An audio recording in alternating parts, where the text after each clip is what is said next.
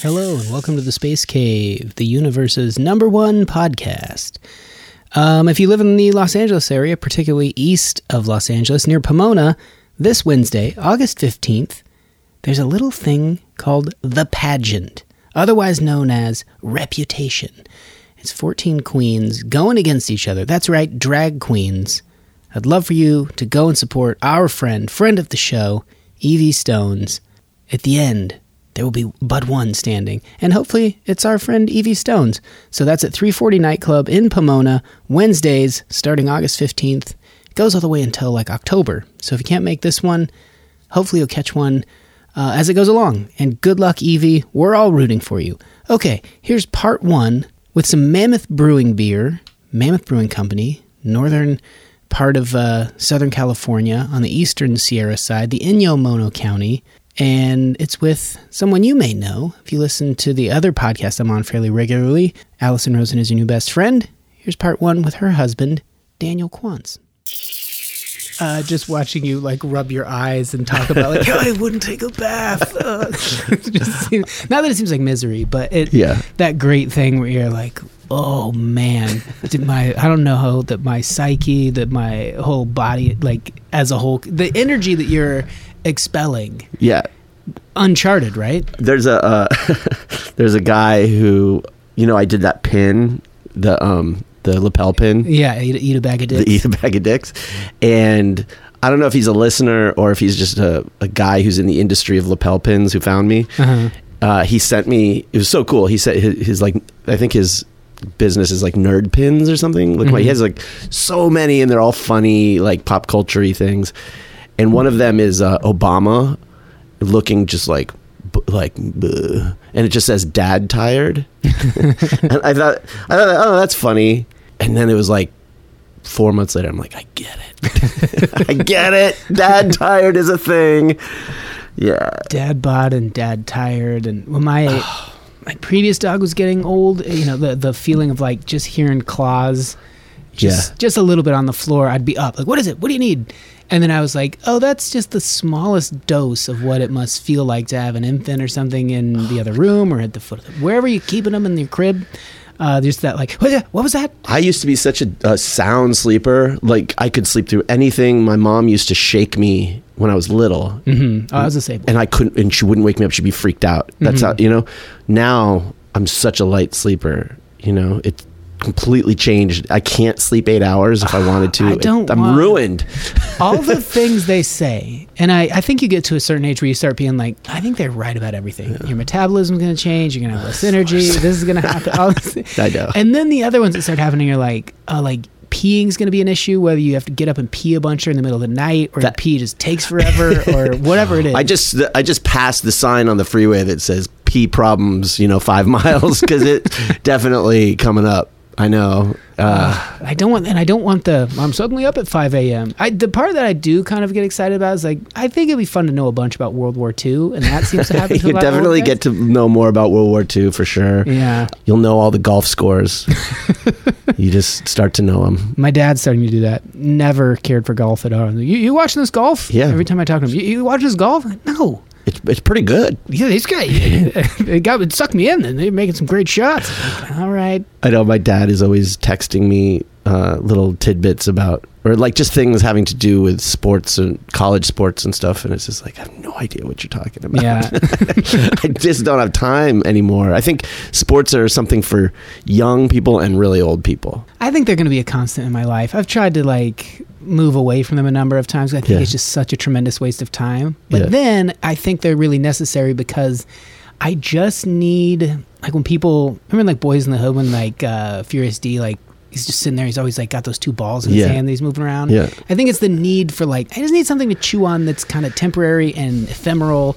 Sports is that for me. I have it on in the background, but like, or I'll read a bunch of crap about it, stuff that like is so inconsequential that I'm like, this is so dumb. But then when I'm not doing it, I feel like, okay, well, I read a book or I went and exercised. I do those things that I think are like more valuable. And yet I still have 10 minutes and I don't want to get involved or invested in anything. Sports are perfect for that. For me, I can't do it casually. And that might be the reason why I don't. Because it's like, I get like way too into it without even wanting to. And then I don't like how I don't know, there's a part of sports where it starts out, you just like a sport and you like a team. Yeah. But then it becomes, but you don't like the other team. Oh, yeah. It's not enough to just like your team. You have to hate, like I'm an Eagles fan, but it's like, oh, you also have to hate the Giants. You have to hate, or like I went to USC, so I have to hate UCLA and I have to hate. And I don't know. There's too much division right now. I don't like the feeling of the tribalism, too much of it in my life anyway. I had that a little bit with sports, and then I recognized I think it's still there, but a lot of it has to deal with coaches. If I think they're like evil people or something, or just it's easy to hate on the people. Like I like nothing against the players or their fan base. Oh yeah, let's open up these the brews. Yosemite Pale Ales from Mammoth Brewing. This is a hard one to get. They're not really distributing far and wide yet, but I think you'll like it. So you have to be in the region? I think so. I think it's just kind of made with alpine water. Yeah. That sounds delicious. Water. Spring water from the Eastern Sierras in Yomono County. God. Oh, that was a pretty good Foley That was job. perfect. Well, you're practiced at this. Here, let me see if I can get it. Hold on. Oh, even better. Well done. Yeah. Nice. Oh yeah, here, I gotta get the pour here. Yeah, mine didn't make a lot of noise. I was expecting Can't get the noise, yeah. The good thing about this Yosemite Pale Ale, it pours real quiet. You don't hear it pour at all. Just old man on a porch. Boy, this it doesn't wake up anyone in the neighborhood. Are you a silent alcoholic? This is the one you're gonna want. You can be in any room in the house. No one's waking up. Old lady in the bed behind him, like still sleeping. He's like, he's trying to. Oh man. Yeah, this is nice. Yeah, handcrafted. Well, I'm gonna let the foam go down a little bit. I really foamed it up. Then I've tried this beer, so I'm a little. Usually I haven't when I have them on the show, but every now and again. So we're through. This is one I can recommend. I've never had it on the show though. Never talked about it, and I feel like the few times, and I'm sure there are a number of people listening. For sure, Brews by Don, who is an Allison fan, and then listens to this show, or at least he tweets that he does, and a beer guy. I don't think we always, maybe the episode where he sent in the beer, we referenced it.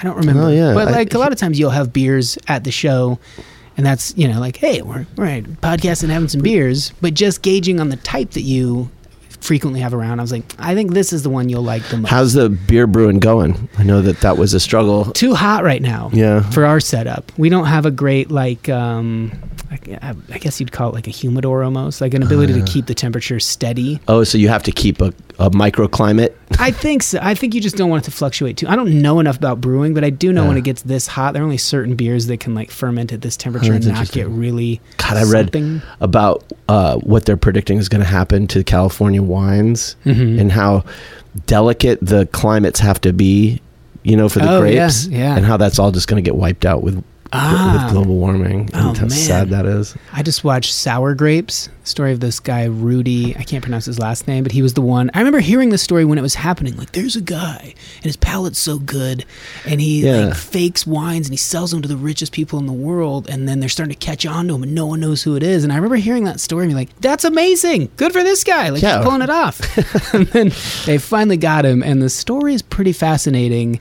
But I like the wine culture. I do like wine and stuff, but I like that side of it, the vineyards and the people growing the grapes. I feel bad that like the temperature would screw them up. Oh yeah, I mean, I feel terrible for them. I love wine culture, in that I like wine. Yeah. And I like to drink wine and all of that. The part of wine culture that I don't like. And I think this has changed a lot in the last maybe 10 years. It used to be like kind of a snooty collector's world where you collect the wine, and it's like, this is something to drink. Wine's supposed to be, a lubricant for social, whatever. And what good is it if you're not appreciating it with somebody, Yeah. And it seems like it's gotten less pretentious. This documentary overall just showed like there's still, that group is still alive and well. People who have way too much money and don't know what to do with it, and the way they clink glasses and use their stupid lingo, and they're just laughing and laughing. This is really good. You into it? Yeah, I like it. You can really taste that alpine water. It's all in the water. My mom was just in town and she was telling me about this article she read, which is always fun when parents have read an article to tell you about, because I think they assume that it's a much bigger thing than it usually is. And it was all about how people in Silicon Valley maybe, or Northern California somewhere, are paying top dollar for unpurified, unpasteurized water, meaning just like water straight from the river. And that they think that it's better for their immune system or whatever. And is that a thing? Have you heard of this? I mean, we have this old cabin up in the mountains, and we have to like go and hook up a spring to get gravity-fed water. It's awesome, but the first hour is just like letting the faucet run because it's just disgustingly dirty. Right. And then it settles itself out and the sediments out of it. But even when it's clean, you can pick up a glass and like look at it in the sunlight, and there's stuff in there sometimes. You're like, oh, that's the good stuff, apparently. Bits of dirt and little bits of bacteria that, I suppose, from the earth and all the impurities. Well, I think out, it's good. Could it be the same kind of thing as all the other, homeopathic whatever? Into? Who knows? I mean, if there's a perfect way to eat the right nutrients and minerals and all the right caloric intake from wherever you're getting your even then, like, you're still at a risk of just your body not operating correctly. Yeah. So I think I have perfect water. It makes me, I just think it's so stupid. The air we breathe here in LA is just ridiculous.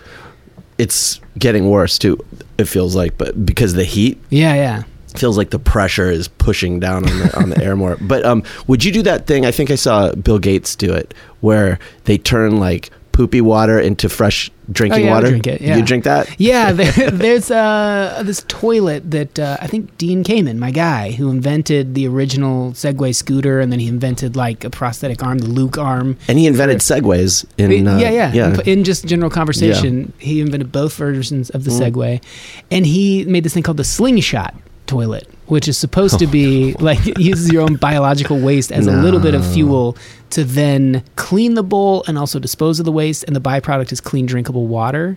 So in the future, there's this thinking that like you won't have to waste all that water. There'll be no more flushing. It'll just this is for like extreme post-apocalyptic scenarios.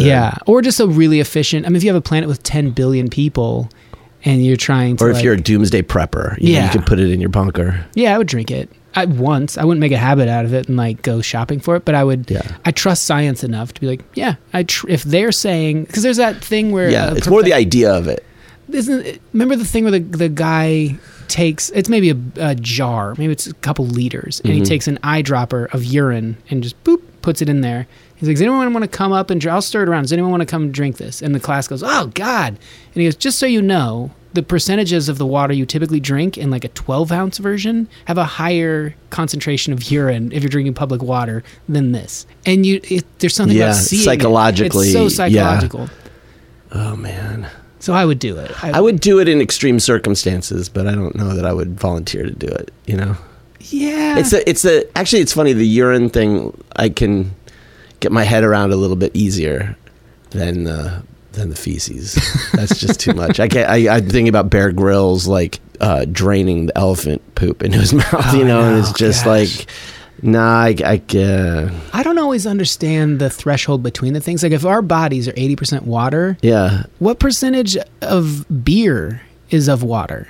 99.999. So why doesn't it hydrate you better? What, that little thin amount of alcohol? It's so bizarre. Well, like coffee, it's just like a tea essentially. Yeah, it's water. Mm-hmm. So why can't I just drink coffee all day? They say, oh no, it's going to dehydrate you, but it's like it is hydrate. It's hydra. I don't know what the word is.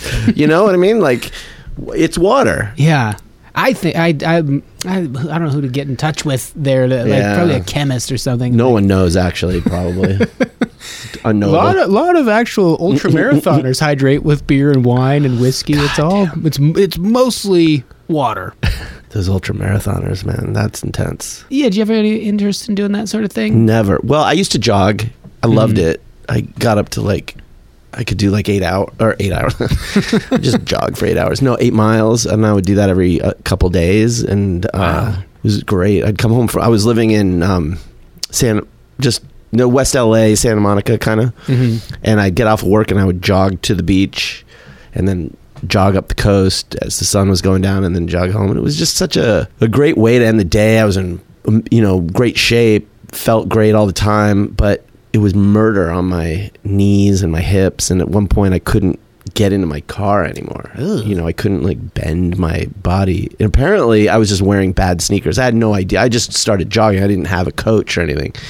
And at the very end of all of this, after months of training and everything, and I couldn't walk, and someone was like, oh yeah, you're pronating or whatever, supinating, and it's your shoes aren't compensating for that. So what's happening is your ankle joint is putting your shin at this angle, and that's meeting your knee at this angle, which is going at the wrong angle at your hip. So it's all this chain effect of fucking your body up. And but it took me weeks to recover, and then by the time I got back, it was all of that progress, I could barely get 2 miles out of it, and then I just stopped. I dream of getting back to it. So but I would never do a marathon. I'm not. I think it's more just for my own, that feeling of being in such good cardiovascular shape and having that stamina, and I love the psychological sort of thing of there's this training of your mind where you're just moving forward, and in life I found that you're on the road and you're jogging and it's painful, but you're just going to keep pushing forward. And it kind of put me in that state of mind in my life of I'm making progress one step at a time, one block at a time. Yeah. And so I was getting stuff done. It was I was leading my brain along, and I kind of want to get back to that. See, I think that's why people do it. I did a question episode a while ago, and someone asked, why I did a marathon or if I would do another one. And that was a big part of it. You envision yourself wouldn't it be great if I were this person, but then day after day you're not that person, and then you need a little something to there's the rapper Nelly. I remember him saying part of the he was describing his success story, and he was I would tell myself, I'd wake up, I set an alarm for 4:30 in the morning, and I'd wake up and I'd look at the ceiling and I would feel awful. I didn't want to get up, and then he would tell himself, if I can't do this, I can't do anything. Yeah. So just that one little step to get out of bed. If I can do this, then one step. And I was just man, that's pretty good. I've heard that thought follows behavior, and the idea being that it's there's two levels at which you're defining yourself. There's that deep level of just who am I, that's kind of based on sort of notions you have about who you are. Excuse me. Is there a lot of burping on your show, by the way, with beer? I induce a lot of burp, whatever you call it. I did notice that in the Apple Store was in the burping category. Yeah. Which was odd, but... Yeah, that's an algorithm. They just listen to it and just, you ended up in the burp section. If you get more than 5 burps per episode, it's... So there's the part of you that's that sense of who you are. I am, I'm Daniel from Tucson, and I went to this school, I like these things. But then there's the part of your brain that's always defining itself in the moment based on what you're doing. Yeah. And so if you're in bed... and it's I wanted to get up at 9, but it's 9:30. Your brain is defining itself based on the current thing. And so it's I'm a lazy sack of shit is what you'll be saying to yourself. But if you just put your sneakers on, so you'll find yourself, okay, I'm a lazy sack of shit, but you put your sneakers on and you just and you get on the road, and once you're hitting the road, you're I'm a natural athlete. I could probably, if I just worked hard enough, do the Olympics.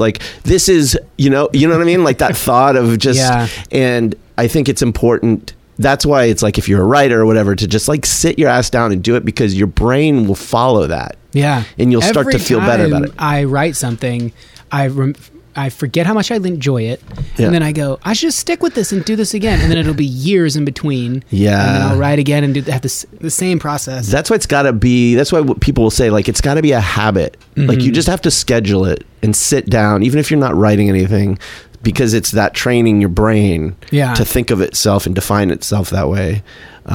It gets real hard and then, like, my whole life has been thrown up because of the baby. Like, I don't know who the fuck I am anymore. Like, I'm thinking, like, I need to go to therapy or something just to, like, have somewhere to go to think about this. Like, so much of my life has been about, like, holy shit, I have a child and shit to, and no time for my own stuff, that it's been been a really weird couple of years. Are you someone that prior, like, I'm gonna steer this boat and I'm going down this river and this is where I want my life to be? Because they tell you that, like, when you're in the assemblies at school, you need to work today to get to where you want to be. Your whole life is told that, like, if you do this, you should end up here, and then you maybe write a letter to yourself, hey, you at 30, this is where I want you to be. But then I think as you get older, you kind of realize, like, even the best intentions, that boat gets blown off course. You're better off to just kind of let the breeze blow you, but then maybe you get taken here or there. Right, like, have a direction, but be flexible and go with the... Yeah, that's key. Yeah, you don't want to... I think Tom Hanks, I heard him say, like, you don't want to be a reed that breaks. You want to be a reed that bends, And it's like... Yeah, I totally agree. I think that when I was younger, for sure, when I came to LA, I came out here and went to film school, and it was just all about ambition and just, like, this is what I want to do with my life, and I will do whatever it takes. And then, the reality of how difficult it is to come out here with no money, no financial, safety net, and no one to help you pay for your career. I mean, this is back in the early 90s. I didn't have parents who would pay for my films or anything like that. So it was just like, I had to survive or I'd be homeless. Like, I had to get a job, and just the reality of having to work and having to hustle. I think that I ended up changing my focus a lot of times because certain things stopped feeling within my grasp. Like, I wanted to be a director. I would have loved to be a director in my 20s. I would not want to do it now, you know? But at that point, there was no way to get there because at that time, it was just, if you wanted to make a 5-minute film, it was going to cost you $30,000, Like, where are you going to get that? I tried raising I had a film that I wrote and I was going to make it. And I had $20,000 in credit on my credit cards. I was going to max out my cards. And then, God bless her, my producer she made a mistake and didn't get the location permits. We were literally like 3 days away from shooting. I had all the equipment rented and everything, and she's like, it's going to be about $10,000. I'm like, I don't have I can't get $10,000. Like, I couldn't get I called my grandmother and I knew she had $10,000 like in the bank for me for my inheritance. I wasn't supposed to know this. So I called my grandmother. I was like, hey, how's it going? And I said, I have this film and I'm trying to get $10,000, hoping that it would like ring, like, oh, I have, this would be so easy. This would be great. I could give it to you now and see you enjoy it and your career. But of course she had this fantasy about like when she died, we would all be grateful to her or something. God only knows. And she wouldn't fucking give me a dime. Wouldn't give me a dime. So it's just, I'm not like, yes, I'm bitter, but I'm not like trying to project bitterness here. I'm just saying, like, that shit happens and you have to readjust. And I think that if you can't readjust and be happy with the choice that you make readjusting, you're going to be fucking bitter and miserable. And that's the trick, is like going, you know what, that's okay. I like writing and I can do that, and I'm happy choosing this instead, and I don't need to be a director. And honestly, that's how I feel. Like, there's so much about directing movies that I hate. So it's like, so like being able to say like that thing is no longer possible, but this other thing is possible. And I'm going to choose that thing. And I'm going to be happy with that thing, and I'm not going to worry about what I didn't have or couldn't have, But I think there's something in our culture that makes it feel like you're like in the back of your head, like, but am I quitting? Is there anything worse than someone who quits, or someone who doesn't have the ambition? Like, oh, those people, oh, they're so sad. And it's just like, why? People would always say to me, and I found it so strange, but I get it. I mean, it's the natural thing of like, hey man, no matter what happens, you can always say you gave it a go. And I thought, like, that's so sad. You'd almost rather, like, I remember seeing a comedian, this guy, I think, I don't want to say his name, but he was like, he told this whole long setup, and then he's like, so my mom was wrong. I'm not a loser. I'm a failure. And I remember, like, the crowd really laughed at it, but I was like, that's a really great joke, but it must just sting him every time to tell that. Yeah. That, like, I mean, you went out there and tried and gave it a go, but I don't know, Dana Gould, when he gave his, like, kind of keynote speech at Montreal, was kind of like, just being in it, that's doing it. You know, whether you're Steven Spielberg or you're someone that just went to film school and like, oh, this isn't exactly for me. I could just be homeless and striving at it and be a guy in a coffee shop that's always scribbling along and angry, like, oh, that guy got a 3-picture deal. Yeah, why? totally. You know? Yeah. And I think for me, I realized, you know, I never liked the popular movies. That's not why I wanted to be a filmmaker. Right. You get caught up in that because that's the success stories, right? Mm-hmm. Especially at USC, where it's like all about George Lucas and Steven Spielberg and, you know, Robert Zemeckis and, you know, this sort of cult of Spielberg, which is just insane. Mm-hmm. And he's fine. You know, like, to me, I like DT, you know, it never spoke to me, his movies. I think that there's something kind of cloying and, you know, manipulative and just, I don't know, it's not what I like. It's like, I liked different kind of movies, but those are not commercial and the kinds of stories I wanted to tell. I was working for a production company and the big producers and wrote a script. And, you know, these guys produced Saving Private Ryan and stuff, and they're big producers. And I was so excited. I wrote it with my friend at the time. He's still a friend. I don't know why I said that. That's like a Mitch Hedberg joke. I used to do drugs. I still do. But I used to too. Right. So I haven't seen him in a long time. But anyway, so I gave it to them and I was like, you know, like I felt so proud of this script, you know, and in hindsight, I'm sure it was so rough. You know, I was 23 or something. And, you know, the script was all about this coal miner or copper miner whose friends get buried in the mine, mm-hmm. and he has to fight against the mining company, and he ends up going down and rescuing his buddies. But it's like a focus on just his relationship with his wife and this struggle with the mining company and the workers and stuff mm-hmm. like this, and kind of like Mate One, if you've ever seen that, but like a little bit more of a little bit of an action element to it. No way would anybody ever make this movie. It was so it was like a small movie with a huge budget.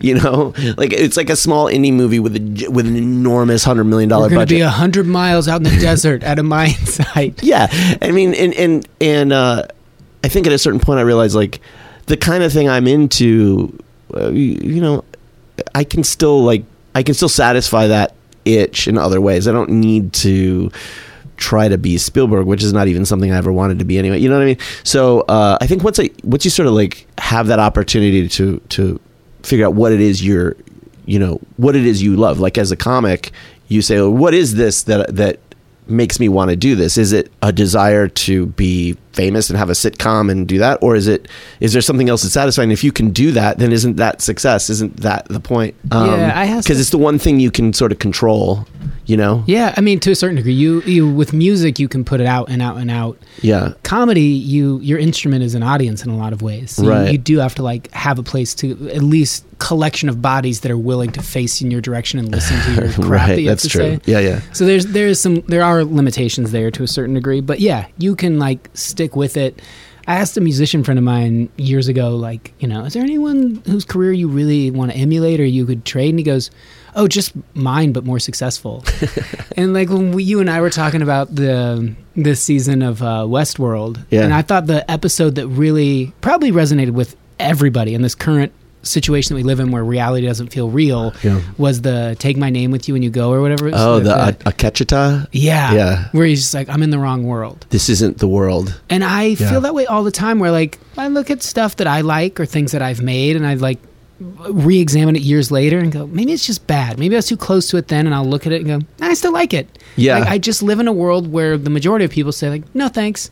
And you have to just accept that and go, okay, this wasn't the paradigm of reality where I'm the chosen one. Right. And I was reading a story today about, and then out of nowhere, this kid ended up with like 10 million Instagram followers. And I was like, and he makes all these videos, and I got kind of excited, like maybe it'll be something so atypical and so bizarre that I'll go, oh, that's how minds are thinking these days. And it'll really inspire me, or be one of those things like, where does this come up? Where does this come from? How is this person? And I went and looked at the page. It's just a lot of pictures of their own face and them just doing standard Instagram things. And I was like, it's just the thing of like the finger that comes down and goes, this one. We all just, for whatever reason, it has the thing about it. I mean, that's the Malcolm Gladwell book. What was it about the 10,000 hours? I'm blanking on it. Oh, yeah, not Blink.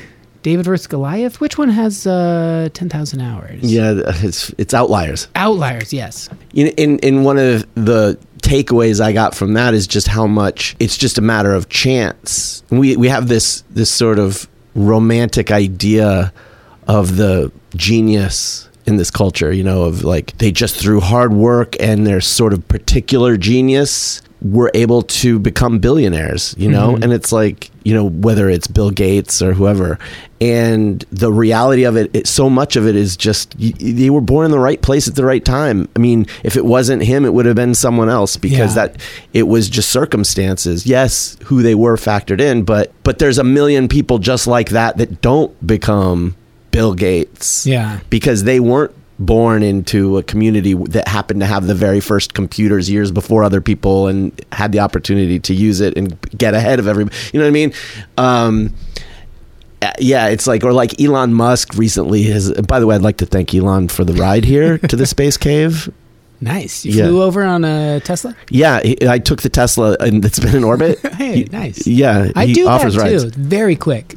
Beam my consciousness into it, beam it back down. Great ride. Yeah. So thanks, Elon. And like, I think his dad owned like an emerald mine or something. I mean, he's trying to act like he's this, bootstrapping dude. And it's like, motherfucker, like you stop with this nonsense. Yeah, I saw this interview with Frank Black from the Pixies early on, real early. Like, one of my favorite stories was that he, wore khaki pants and a collared shirt, big chubby guy, and he stopped. A friend of mine told me this story. Who knows if it's lore or it's real, but he went to this punk club in like the middle of, like Kansas City or something like that. And like, hey, can I play a set? And they looked him up and down and kind of like, you can go on at the end, ma'am, and there's like a loadout or whatever. Do you have much gear? No, I just got this. And then he went and just was crazy Frank Black punk rock. Yeah. And everyone turned, whoa, like the place was electrified. And so I think that spirit that's there is great. But sometimes people are not comfortable with just that being the main focus. It has to have a backstory that like, well, it sucks if I say my dad owned an emerald mine. I should kind of change the narrative. Like, you're a genius. It doesn't matter where you came from. You're a genius. Right. And Frank Black, they were like, the Pixies, how'd you guys get started? And he goes, oh, my dad. He just loaned us a bunch of money. Yeah, and the thing is, it's not, I don't believe it's taking anything away from those people to acknowledge that they had help and that they were lucky, because it's not saying it's only luck. Yeah. It's just saying that, and this is the part that people have a problem with, is like, you're not as special as you think you are. Right. I've had so many breaks, and I'm not a household name not even close. And for me, if I were someone to pretend like I'm all sour grapes, nothing ever shook, that'd be insane. I've had breaks. People get good luck. They have breaks. There's so much more that goes into it. Yeah, and I know I can see people thinking that this sounds like bitterness or sour grapes, and it's like, that's not actually how I see it. Like, I just think that it's, I think I don't want to be that guy that's quoting Bukowski, but it's like, Bukowski had a thing where he was like, sometimes the light of history just shines on a person, but that doesn't make that person, inherently better than anybody else. Or, yes, Frank Black, like, that guy is an artistic genius. I love his fucking music. But there's like tons of Frank Blacks out there who just never had this certain set of circumstances line up for them to become. I think we live in a culture that says you'll eventually make it. Yeah. Like if you have that thing, you'll eventually make it. And I don't know that I necessarily agree. I think there's a lot of things that can pile up against a person, you know, drug addiction or poverty or whatever can really like prevent someone from going into full bloom. Mm-hmm. So I think that getting back to the idea of like ambition, it's like we tend to throw those people away, but and venerate these other ones. And I don't know. I guess I've had a reevaluation in the last 10 years of my life where it's like I'll appreciate those people for what they do, but I also, you know, I'm not going to overly worship them either. There's probably like a natural thinning of it that's real. You know, Spielberg is, because film is still a relatively new medium. We can't look at it like most people now can't name their favorite one or certainly top 3 Greek sculptor people. You know, like you know, that's my sculptor guy. Yeah, Hermionides. Yamatopoulos. You all talk about Diphroides? Oh. There's very few people that can do that. And yet at the time, like, these strokes, these things, this thing. It just depends on what we unearth and how we as a whole different culture interpret it, where they may have been like, no. This was just the most local. It was in the town square. You found it. The real stuff was hit. You didn't even dig it up. It's still hidden. Right. That was our guy. That's who we all loved. Right. So there's so many like kind of alchemy elements to it. I think that, you know, Spielberg being one that people do, you get up there and then people start tearing at you a little bit. They start picking at you and go, wait, come on. Did you see Ready Player One? Ugh. Well, Spielberg's an interesting one because I think that people assume that he's one of those filmmakers that in 100 years everyone's still going to know Steven Spielberg movies. Mm-hmm. But if you think about like what makes it art-wise, you know, like what are people going to want to watch in 100 years? Yeah, he probably has a couple movies that would be in that group, but not necessarily because, and not even to his own fault, but so much of what he did was copied over and over and over and over again that it's hard for me to look at his movies and think of anyone in particular that I'd want to. Now, this is me. Yeah. But there aren't many that I want to watch again. Man, I went and watched E.T. at the Hollywood Bowl a few years ago. Yeah. You forget how much Elliot screams in this high-pitched, annoying, like, shut up! Just, you can keep screaming, but this is like it's like having a toddler in the backseat. It was so annoying. Really? It was like, I remember loving E.T. Who didn't? It was I cried.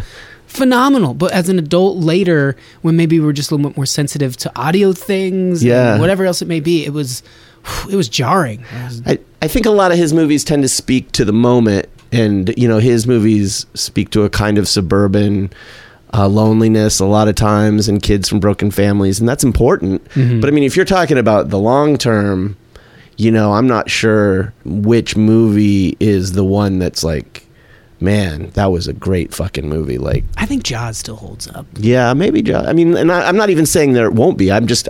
None pop out to me. Jaws is one I'd have to watch again. Jaws is a little silly, but it's fun. Yeah. And I just think as a director, I don't know that much about film, but I do like watching it. I've heard, you know, over the years you hear things like, you don't reveal the monster until this period, or just the way they craft the suspense. And I think a lot of that was kind of new territory. Yeah. So when I watch it, I do feel like, boy, it feels like they had a real small budget and they pulled this off in a really great way. Well, Jaws is an important film. Mm-hmm. I mean, it's important because it gave birth to the blockbuster era. You know, I mean, it's historically an important film, and people, I'm sure, but I don't know. Yeah, I don't know. It's kind of one of those conversations where it's like, shit, really, you know, it's like, it's funny because once you talk about it, it's really like, does anyone really care about anything other than what they personally like? Well, there's I always want to say Richard Marshall, the guy who was originally slated to direct The Island of Dr. Moreau with Brando. With Brando, and that whole story is Richard Stanley. That's his name. If you haven't seen that documentary, it's phenomenal. What's it called? The Mysterious Case of Richard Stanley and The Island of Dr. Moreau, or something. It's a long, kind of convoluted name like that. But the documentary is just about like how he was selected. The studio liked him. Everyone liked him. Brando had to approve it because he was such a big star at the time, and he went, not only do I approve this guy, he's the only guy I'll work for. And then the budget just got out of hand. They were getting rained on constantly, and it was like extending the shoot. And they were like, there's nothing we can do. Like we're in Indonesia or wherever. It's raining constantly. And I don't want to give too much away, but like essentially what happens is the suits fly in and they just go, oh, the director doesn't know what he's doing. But he was so meticulous and so, I want this to look this way. I want the lion guy to look exactly like this. And this prosthetic is wrong. So let's take a little more time. And they were like, let's just get someone in here who can crack the whip and get it done. They fired him from his own movie. And that's where Brando went kind of crazy because he realized like there's too many cooks. There's like 8 guys that flew in on planes and they fired this guy that knew what he was doing. Yeah. So he started demanding all these ridiculous things like get me a little person that looks and dresses just like me. Brando. All these bizarre things. Oh, I think it'd be funny if I played the piano and he had a like he was up. He was just fucking with him. He was just messing with him. Have you read Brando's autobiography? No. Highly recommend. Okay. Yeah, it's a fast read and you get a sense of just how kind of playful, and mischievous he was. I remember he was talking about realizing that the actor has ultimate control because you could be doing a scene. I think he realized it on Mutiny on the Bounty, where he was having some sort of disagreement with the director and the director wanted him to do a scene a particular way. He's like, as the actor, you really don't ever have to do it any way other than how you want to do it. And so you could do 1,000 takes and just be like, okay, I got it, and then just do it the same way you're gonna do it, and like, no, cut, all right, I'm sorry, can you do it? Oh yeah, and then just not do it. And he taught that to other actors and found that he had this power to sort of steer the movie the direction that he wanted to steer. Interesting. I mean, that you need that from that. If you're these iconic figures that they do have something, whether it's a crazy narcissism or just like the vision within it. But that story ends with Richard Stanley just leaving film. He just decided like he did herds goats now, and it's just like I like the like almost cliche thing people talk about. Like I'm just moving away from it all, and I'm herding goats. He essentially does that. And then a friend of mine just gave me this comic called The Incal, Incal, I think that's how you say it, by this guy Jodorowsky. Not the involuntary celibates? No, what is that? Oh, you've not heard of this? No. The dude that killed all those people up in Canada with the van. It was part of this. It's like this community of guys that can't get laid, and they get together online and hate on women. This is not. And it's like turned into this violent Good thing. Lord. Yeah, like the guy in Santa Barbara, UC Santa Barbara. Yeah. He's like their icon. Oh, good Lord. It's really ugly. Anyway, sorry, go. Terrible. So anyway, but they call themselves incels. Incel. Oh no, it's not them. It's not. It's INCAL. And when you're reading it, like I wish this had a title that I knew. It was like this is called Incal or whatever. I think it's Incel, but Jodorowsky. My friend just gave me the book and gave me the brief rundown on this whole story. But I thought it was so fascinating that tried to put together a movie, and it was very similar to the Richard Stanley right movie. And they had Mobius, who's a phenomenal artist. Yeah, Mobius is great. Fantastic. And he illustrated this whole comic book. So they left the film world by basically being told, like, yeah, we'll make that movie. Oh, no, we can't do it. And they were just so like, film's old. And they wrote this comic series that's phenomenal. I'm surprised I haven't heard of it. It's so good. I mean, obviously the illustrations are phenomenal. But the story itself is really interesting and pertinent to things that are happening currently. Really? It's really, really great. And you just feel like, I guess artists just find a way. Like Richard Stanley said, I'm done, but they just went, okay, well, you won't let us show it in moving pictures? We'll do it this way. I mean, that's kind of what I'm doing. Yeah? I mean, I just randomly got the opportunity to write comics at a certain point. And then I wrote some stuff for Marvel, and then I ended up writing this graphic novel with some friends. And cool. And that was a while ago. And then I sort of stepped away from that. I had an idea for a story that I wanted to do, and I put a lot of work into it. But then I just, I don't know, I had some depression issues, and things happened. But I got my arms around that, and then just like within the last 6 months or so, just started thinking about this story idea. This is like 7 years ago that I started working on this thing. And it's like, I really feel like I gotta make this. Like, it's just still feels so like I still have things to say about this particular topic. And it's not the mining thing, it's a different one? No. Because that like conjures a lot of cool visual stuff. I mean, just the little bit you told me about it, I was like, oh, I could see that. I mean, that was cool. It was not engineeringly plausible, because I don't know that I basically had the guy, me and my brain partner had it so that like the mountain collapsed on these miners, but they were in a pocket inside the mine, and the mining company was going in a way that was really like unsafe. Yeah. And so our main character went into the old mine and just drilled. You can't do that. He just like drilled a hole up. I wanted it to happen, so we just had it happen. No, this one is this is sort of my, how would I put it? It would be like my masterpiece. It'd be my take on a revenge story, kind of my version of the Count of Monte Cristo, sort of. Yeah. Which is one of my all-time favorite adventure stories. But I feel I have something to say about it that I haven't really seen, and in a setting that I think is really fun. I'll tell you, and I won't get into specifics, but I'll tell you, this is the kind of shit you have to deal with in the creative arts. So I started ramping up again. I found an artist, and he's so fucking great. And he's been, we've been working on some concept art for it and designing characters and things. And I wrote like a teaser. So the idea would be like, because I got to pay him. He's a professional artist. I don't want to like have him work for free, and you got to pay to produce the book. And so I'm going to want to try to raise money somehow. And I figured, well, the best way to do that is we'll do like a teaser, and that's what we're putting together is like a teaser. And the book has a concept. I won't say what it is, but it's like it had a title and a hook. It's not all about the hook, but the hook is what the easiest thing to sell it on. Yeah. Even though I think ultimately it's not as important as it seems. And so he's off working on it, and he's I don't hear from him for a few weeks, and I reach out to him and say, hey, how you doing now? What's up? He's like, hey, have you heard about this? And he sends me this link to this comic that's coming out this month, and it is almost the same title.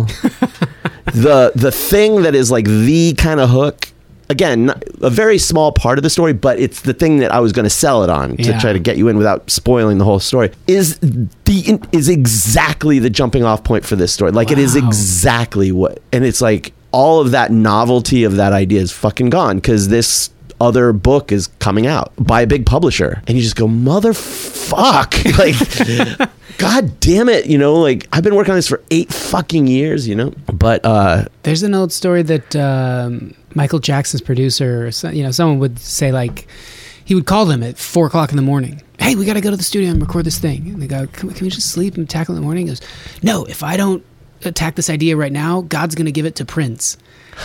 And I think that's such a funny thing, but like that does happen. There's happens. So many stories like that where you gotta fucking be quick. And my old writing partner, another guy, used to annoy me, but he was right. It was annoying because I'm like someone who takes his time, which is not great. He's always like, time's of the essence. You got to do it. And it's like, you got to jump on it. You got to get these things out there. I'm not too hard on myself. I am pretty hard on myself, but for not getting it out there when I could have. Yeah. But at the same time, and maybe I'm wrong to be doing this, but I feel like, even if it's the same jumping off point, it's going to be a different story, and it's going to be a different book. It just is, like and that's not even putting theirs down. I haven't read it. Like, theirs could be brilliant, but it's different. And it's like Armageddon and Deep Impact. Well, yeah. And in time, if I can I think back to what we were saying before, it's like, but what is it that I want to be doing? And what I want to be doing is telling this story. Now, if I don't tell the story because some other guy in another city has told something that's similar, that doesn't seem to be making a whole lot of sense. Yeah.